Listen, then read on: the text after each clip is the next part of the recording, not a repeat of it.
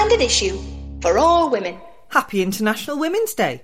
To celebrate the social, economic, cultural and political achievements of women, we're running a series of interviews with some kick-ass broads. Ayesha Hazarika talks to us about politics, about comedy, and how the two can go hand in hand. Laura Bates chats about her new book, Misogynation, and offers some truly startling facts and figures about everyday sexism. Historian and Newnham Fellow Dr Jill Sutherland explains the important role Millicent Fawcett played in the suffrage movement. And finally, England rugby captain Sarah Hunter talks sport in general and rugby in particular. We're releasing all 4 of these interviews on and around International Women's Day. So after you've finished whichever one you're listening to right now, do have a shufty for the other delicious slices of feminist goodness. Here's author and activist Laura Bates with some jaw-dropping stats and facts on everyday sexism and more. Also, worth mentioning, her book, the brilliantly titled Misogynation, is available to buy now. Hi, we're here with Laura Bates, author, founder of Everyday Sexism, as one of our International Women's Day interviews. Thanks for having us, Laura. Thanks so much for coming. It's been quite the year for women. Yes, that's an understatement, isn't it? So we're here to talk about your latest book, or one of the things we're here to talk about, your latest book, Misogynation. Thank you. It's a collection, well, you tell us what it is rather than me tell you what it is, because you know what it is. It's a collection of Guardian columns that I've written over the last sort of 5 years or so, brought together with quite a bit of new material as well, with a view to trying to join the dots between what we often see as very different, isolated incidents, as we're so often told, and say, actually, no, we have to see them as part of a spectrum, we have to see the bigger picture. I think that's been the real value of everyday sexism. There's a brilliant example when you talk about in the chapter that's about women's bodies, when you talk about don't eat that, which was the one thing that came to you, and then when you retweeted it, you were inundated with people who had also been told that. Yeah, I mean, that just seems to be par for the course, no matter what it is, no matter how isolating an experience it feels for the woman who's had it. As soon as you speak out, as soon as we say on Twitter or anywhere else, somebody has shared an experience with us of having been, it might be followed, it might be masturbated at in the street, the kind of thing that I think we'd like to think, my gosh, that's an isolated incident, or that's shocking, we will get thousands of women writing saying, oh yeah, that's happened to me more than once, that's happened to my friends. And it's funny because as well as those messages from women saying, I'm nodding along reading these, I've experienced all these things, we'll get tweets from men saying, what? Oh my God. Yeah. So I think there's a double purpose there. Partly it's for us not to feel alone, to recognise actually it wasn't just me and it is awful and I can stand up to it and other people are standing up too, but also to shine a light on it for men in particular and people who aren't aware of the problem and say, look how bad this really is. I recently replied to a tweet that said, what's the strangest thing you've ever seen on the tube? And I said, somebody having a wank. And 5 people in my limited circle of people that follow me said that they'd also seen that. And I thought, even what I know about the world, I think I thought up until that point that I probably had seen the 1 or 2 occasions that's ever happened. And yet it happens clearly all the time. All the time. Which is really shocking. It is interesting, the thing about food as well, the idea that in saying, because just to explain it to anyone who hasn't read it, the idea was that people say, are you really going to eat that? It's going to ruin your complexion or your figure, or aren't you getting married? Are you going to fit in that dress? The idea of who actually owns women's bodies. Absolutely, and the sheer number of women who got in touch to say that either strangers in public spaces or colleagues or anybody really had said to them, you know, oh, stay away from that chocolate cookie. Oh, are you really going to eat that? Oh, you look hungry, don't you? And of course it's a minor issue relative to some of what we deal with, but I think it's very telling because, as you say, what it really shows is that there is this sense of confident ownership of women's bodies, that they aren't the ones that get to control them, and that it is completely normal for strangers to discuss them and police them. And I think that's a perfect example, really. It connects. So that isn't an issue that happens in isolation. It's also part of the idea that men have the right to rate women's bodies, to let them know what they think of them very openly and loudly and often aggressively in the street in a public space, or that a woman in the workplace might experience seeing her male colleagues rating out of 10 female candidates coming in for interview for attractiveness. And of course, it's part of the same continuum that sees men feel the right to take ownership of women's bodies in more violent ways as well. Yeah, and the other effect of sort of policing women's bodies in that way is you also say that the most shocking online, or the most shocking statistic you'd ever discovered online was that 80% of girls in the US aged 10 or younger had been on a diet. Yeah, dieted to lose weight. I think that's the saddest I've ever come across. And if you look at stats from the UK, you find that a quarter of 7-year-olds have dieted to lose weight, and that 5 is the age they first start to worry about their bodies. I have to say that I remember being about 6 years old and thinking, oh, you've got like chubbier legs than everyone else. I remember vividly having that thought, which is really sad. It's really sad that like someone that young would have that. Well, there's this story about me when I was younger, in which my mum and my aunt loved to tell about me, which was that I can't remember it, so whatever age that is, 4, 5, and that they were discussing going on a diet, and I said that I wanted to go, and they said I couldn't, and I completely lost my shit and started crying and lying on the floor and chucking a temper tantrum, and my dad came in and I said, they're going on a diet and they won't take me. And he said, what's a diet? And I said, I don't know. But I suppose the fact is they were talking about it in front of me without thinking that I was clearly soaking it up and listening and taking it in. So yeah, we do talk about that stuff way too much in front of children, don't we? Well, it's also so much kind of baked into the world around them, you know? I mean, we see thousands of images of women's bodies all around us every day, on a billboard, flicking through a magazine, on the side of a tube, even, you know, on the side of your sandwich packet in Boots, for goodness sake, you see a very thin, white, large-breasted, long-legged model in a bikini, and it does send a message that this is what women are supposed to look like, which does have a trickle-down effect, I think, even for very young children. This kind of brings us to another question I had, was that you do say that you think that education is the answer to how to deal with a lot of things, but in particular how to approach a sort of the, let's call it, culture of sexual abuse that we live in. Could you tell us a bit more about that? Absolutely. I think when you work in this area, it's so hard to point to any kind of single solution that would make a big difference. You know, these are really difficult, entrenched issues. And so it's very exciting, I think, when you discover something that actually could make a difference, and incredibly frustrating to realise it isn't in place. So I think this is, again, about the continuum. It's not just about the fact that girls are experiencing sexual violence in schools. We know that almost a third of 16 to 18-year-old girls experiences unwanted sexual touching at school. So we've got a third of teenage girls sexually assaulted at school.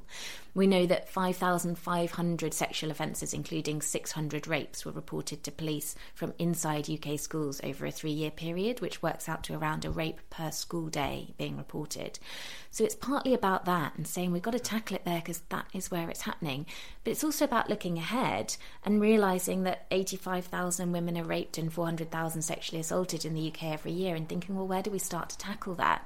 And I think if we don't have a conversation with kids about it at school, then they're absorbing all these ideas and attitudes about women that kind of contribute to the problem, and there isn't anything to offset that, to offset things like online porn and the really quite misogynistic and abusive idea of what sex is that they might be getting from online porn. And it's not a silver bullet, but it could make a massive difference. And so to realise that there was nothing on the curriculum was quite shocking when I started looking into this a few years ago, and realised the only things that school had to teach was literally just the biology of sex. It wasn't compulsory for kids to learn anything, even simply about sexual consent or healthy relationships. So I believe really passionately that it is about going into schools, and that's the biggest part of my job now, is working with young people in schools and just starting really simple conversations with them about gender stereotypes and about relationships with young people of all genders. And it really makes you realise just how confused they are. They'll say things like rape is a compliment, really, or it's not rape if she enjoys it. You'll hear teenage girls who describe something that is sexual assault or rape and say, well, it's not rape, is it? It's my boyfriend. You have to have sex with your boyfriend. They think a rapist is a stranger in a dark alleyway who preys on a girl who's stupid enough to wear a short skirt. That's the level that the kind of comprehension is at. So we've got to start talking about it. Yeah. wow. There's a huge thing about consent, isn't there? And we don't. I'm going to talk now. We just don't talk about consent at all. And I think that young boys and young girls don't understand that non-consensual sex is rape. I do think there are like subtle nuances, like she was drunk or whatever. You remember that video, the little cartoon that the police did about the tea? Yeah. Which sort of put it a lot better than I am currently doing so. But yeah, I think that we just don't, there's no conversation around that. And I think a lot of young boys probably don't even know that what they're doing is necessarily wrong. I think equally as well, when you look at some kind of famous cases, I mean, largely the more famous ones have been in America, but the way that judges or lawyers have talked about consent, Brock Turner, that case where he was constantly sort of referred to as, like a bright, promising swimmer, as if that was in any way relevant to what had happened. And the idea that the girl would be able to just get over it, and in fact, in some way, he was portrayed as a victim. And that's just one example. That's quite common when you look at. So it's sort of structural change the whole way, isn't it? It's the whole way down. We all have to be looking differently at consent. What sort of schools do you go into? What sort of things do you do in schools? I go into all different schools up and down the country. I go to state schools, private schools, academies, faith schools, mixed schools, single-sex schools. And it really varies. We do workshops, talks, conversations. Really, I try and give young people a space to discuss these things, because the shocking thing is that they just don't have an outlet to even talk about it elsewhere. And it's when you get them talking instead of preaching at them that the really interesting stuff starts to come out, and you start to really get a sense of what it is that they're concerned about and confused about. And it's ironic, I think, because in one way they have the greatest information at their fingertips of any generation ever, and in another way they're often really lost and confused and just crying out for some basic information. And I think we have this really unique moment actually at the moment that's never happened before and will never happen again, where we're living with a generation of non-digital natives who are parenting and educating a generation of digital natives. And there's a real gulf in understanding just what that means in terms of what they're bombarded by. It's not only the sort of hypersexualization of women in the media and music videos and on social media, it's online abuse and it's sexting and it's unwanted dick pics and it's pressure to send nude pictures of yourself and it's Instagram filters and body image pressure and then online porn. And so you get girls who think that they have to look like the women in online porn, that they have to shave absolutely everywhere. You see this absolute rocketing rates of girls inquiring about labiaplasty because they think that there's something wrong with their labia. And you hear them saying things like, I'm 13 years old and I'm really scared to have sex because a boy showed me a video on his mobile phone at school, and I never realised before that when you have sex, the woman has to be hurting and crying. And that kind of porn is really widespread and easily accessible. It's not something niche that you go looking for. It's the kind of first link you might click on the internet. I was in a school recently where they'd had a rape case involving a 14-year-old boy, and a teacher had said to him, "Why didn't you stop when she was crying?" And he'd looked back at her and said, "Because it's normal for girls to cry during sex." And that's not unusual to hear comments like crying is part of foreplay. And so just as you said, I think it's confusing for boys as well to know what's expected of them and what's normal. I kind of want to stop this interview and go and ring my brother and ask him what my nephew's looking at online, because it is so difficult. I mean, he's 11, he's got a little iPad. Actually, they are quite careful about what he looks at online, but nonetheless, even in things that are age appropriate to him, there are some pervasive views that kind of start to be laid at that stage, especially of what's a girl's thing and what's a boy's thing, and it kind of encourages the separation of children into a male and female group, in which case you start to see boys start to see girls as other, yes, and not human. You say that, don't you? Women are people too. Yeah. I think a lot of it plays into the sort of male entitlement and the way we raise young boys, the way that boys are sort of pedestaled in households, and the kind of like, I have an older brother and he's great and wonderful and whatever, but there are times where I think, you entitled prick, like I'm not clearing up after you. It's weird that you kind of still sort of think that I might, but it's how he's been raised, and I think there's a kind of thing about male entitlement and how they're raised that makes them feel that that's kind of like sweeping across the board almost.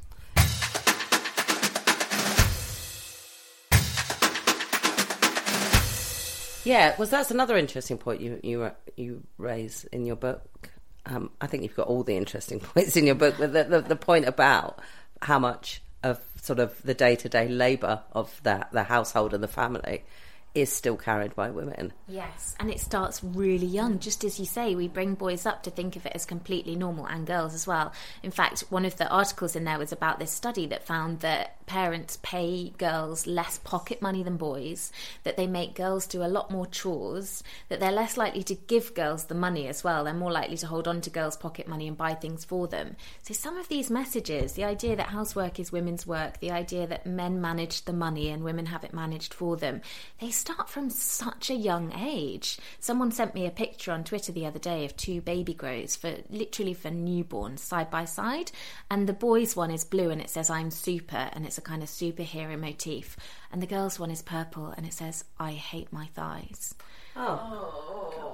It just starts so young. And then they're 2 and we get an email from a parent saying, I was at a play group and my 2-year-old toddler picked up a stethoscope and someone swooped in and said, "Oh, you're going to be a nurse." And she said, that's a great career, but what would they have said if it had been a boy? Yeah. It's just so little drips, the kind of thing where if you pointed it out, people would say, "Oh, stop making a fuss, that's not a big deal."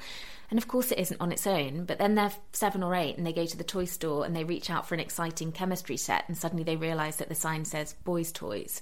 Or they go to the supermarket age 10 and the magazines are split into women's and men's, and under men's they've got National Geographic and New Scientist and The Economist. And these little messages are just telling them everywhere, drip, drip, drip, this isn't for you, this is for boys. Girls don't do that, girls aren't good at that. And then you look a little bit later on and realise that at half of all state schools there's no girls studying physics A-level at all, and you start to join the dots and think, what impact might all of those little things have had on getting to this point, or to the later point where only 1/10 of our engineers are female, and so on. And they're doing 95% of the housework on top. Exactly. Actually, I can remember one of the biggest rows I ever had with my dad was when I had done an incredibly long day, a long week at work. I think I'd done more than 100 hours. And I was moaning about how, it was awful. And he said, "I used to work those sort of hours, I don't know what you're moaning about." And I said, "Yeah, but you used to get up and open a drawer and there were clean pants in it." You used to come home and a dinner was put in front of you. That's the way their generation was. My mum did everything and worked, and that was the way it was. And you would hope that sort of as it goes down the generations, that men are taking on more, and not just that, but more of the emotional labour, more of the actual physical parenting, rather than saying, "Oh, I can't go out, I've got to babysit tonight." Which it staggers me when men say that about their own children. Yeah, parenting. It's called parenting. Yeah, you do see a lot of people saying, a lot of guys saying that as well. It's like, I'm not babysitting, I'm actually just parenting. We hear from a lot of men actually who find that really frustrating, and then when they do take their child out, there's no changing facilities, and they're only in the women's loos. Or actually men who've written in to say that they've asked for parental leave at work and have been denied it and really kind of ridiculed for asking for it. And I always bring this stuff up when people say, "Oh, feminism, you hate men then." And you just think, no, this is for all of us. The stories that we get from men make it so clear that the outdated idea, whatever it is, whatever stereotype it is, whether it's the idea of women staying at home and looking after the kids and men going out and earning money, or whether it's the idea that certain subjects are for girls and others are for boys and they can't cross over those boundaries, they're having a negative impact on everyone. It's not about fight, it's not about a gender wars or battle of the sexes. It would be good for everyone for feminism to succeed. Absolutely. If you stop saying "man up" to your sons, you are doing them the world of good. Absolutely. There's a piece in here. It's an essay that you, or a piece from The Guardian that you wrote in 2013, when you say, "When it comes to online abuse, women and girls are on their own." Do you still feel that? Do you feel that that's changed any in the last 4 years? I think have we achieved everything? Perhaps what has shifted a little bit is a public awareness. I think people know about online abuse now and perhaps understand it a little bit better. And so that's progress. But I think in terms of outcomes, in terms of protection or support, largely I think we are still on our own. And I say that having gone to the police with reams of death threats and rape threats and abuse. And, you know, not just someone saying, oh, I've just seen you on Sky News and I'd like to hold your hair as handlebars and rape you until you die.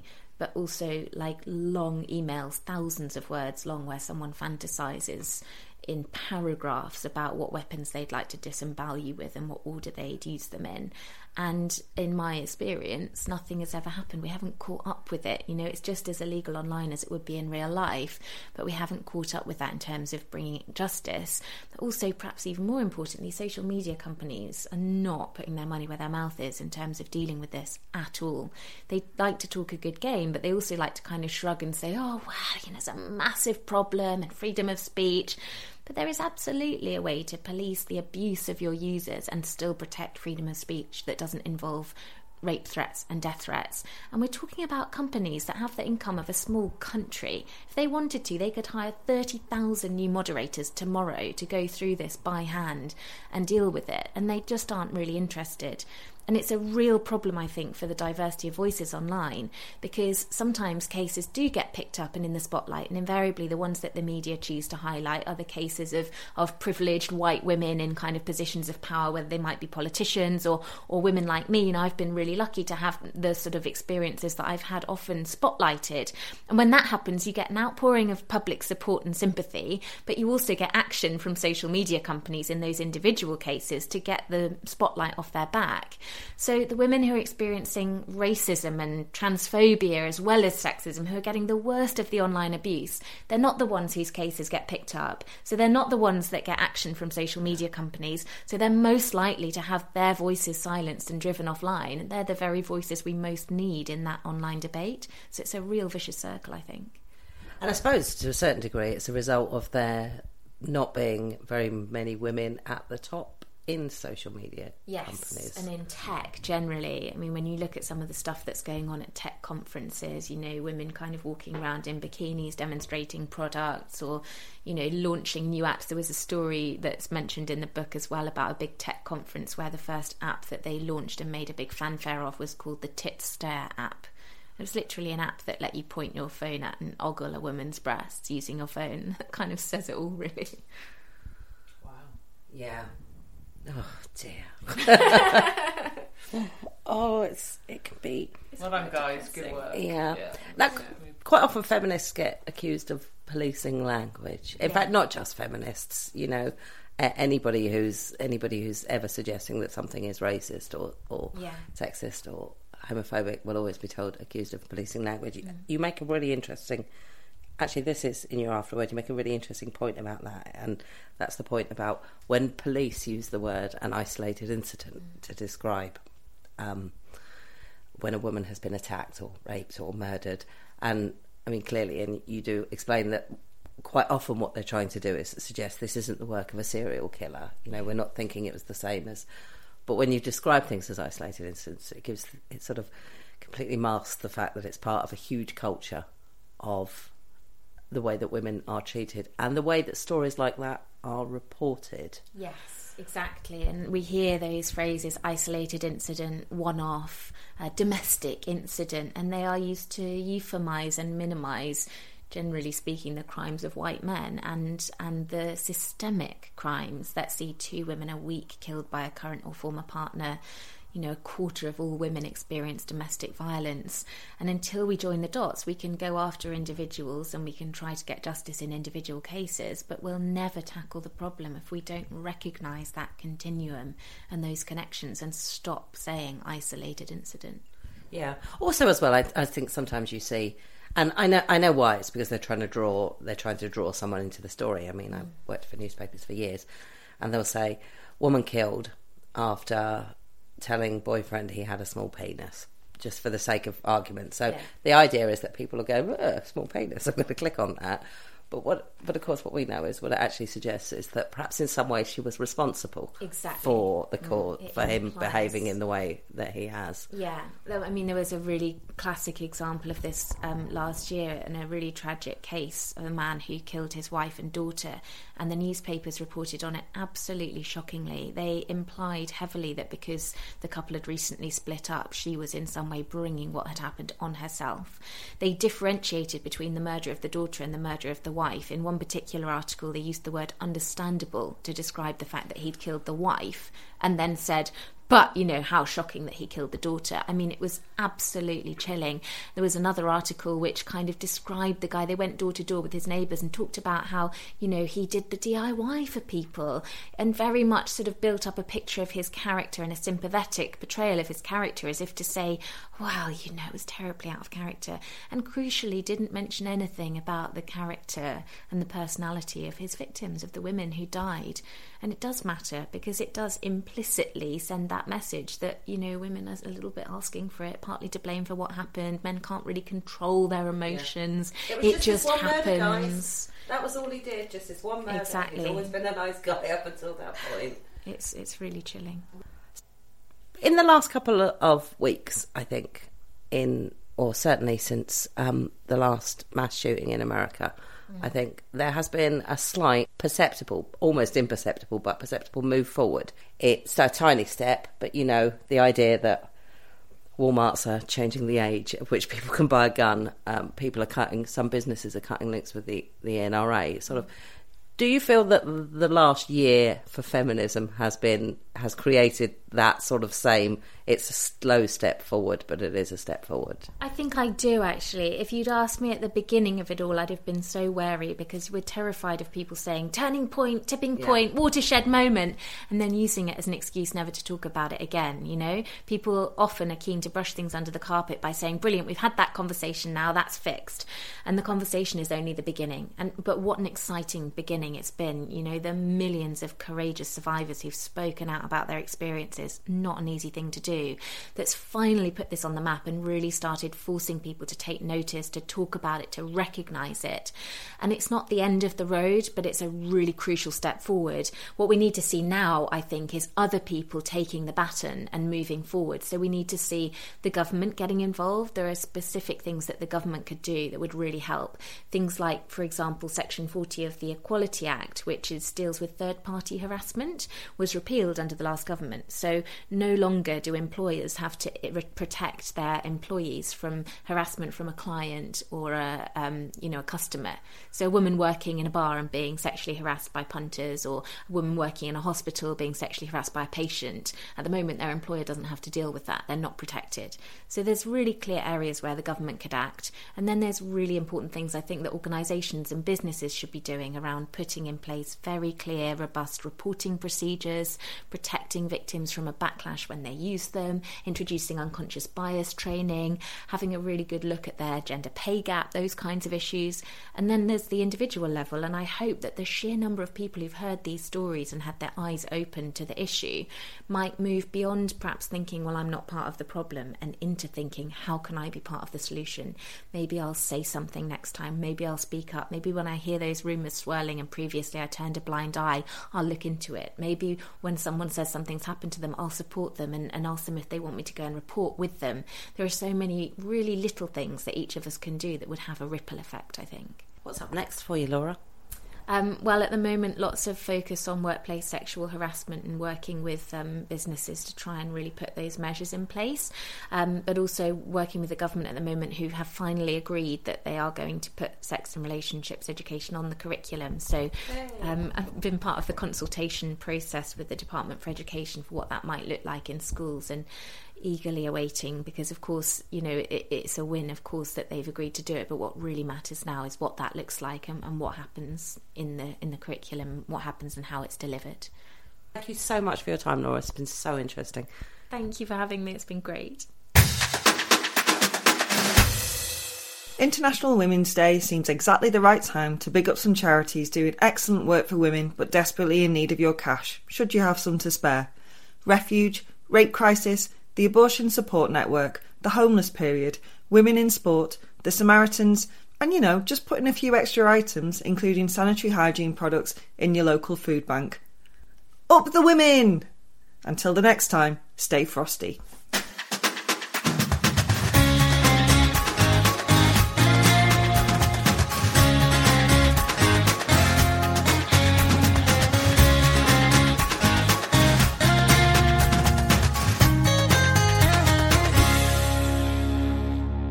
Standard issue for all women.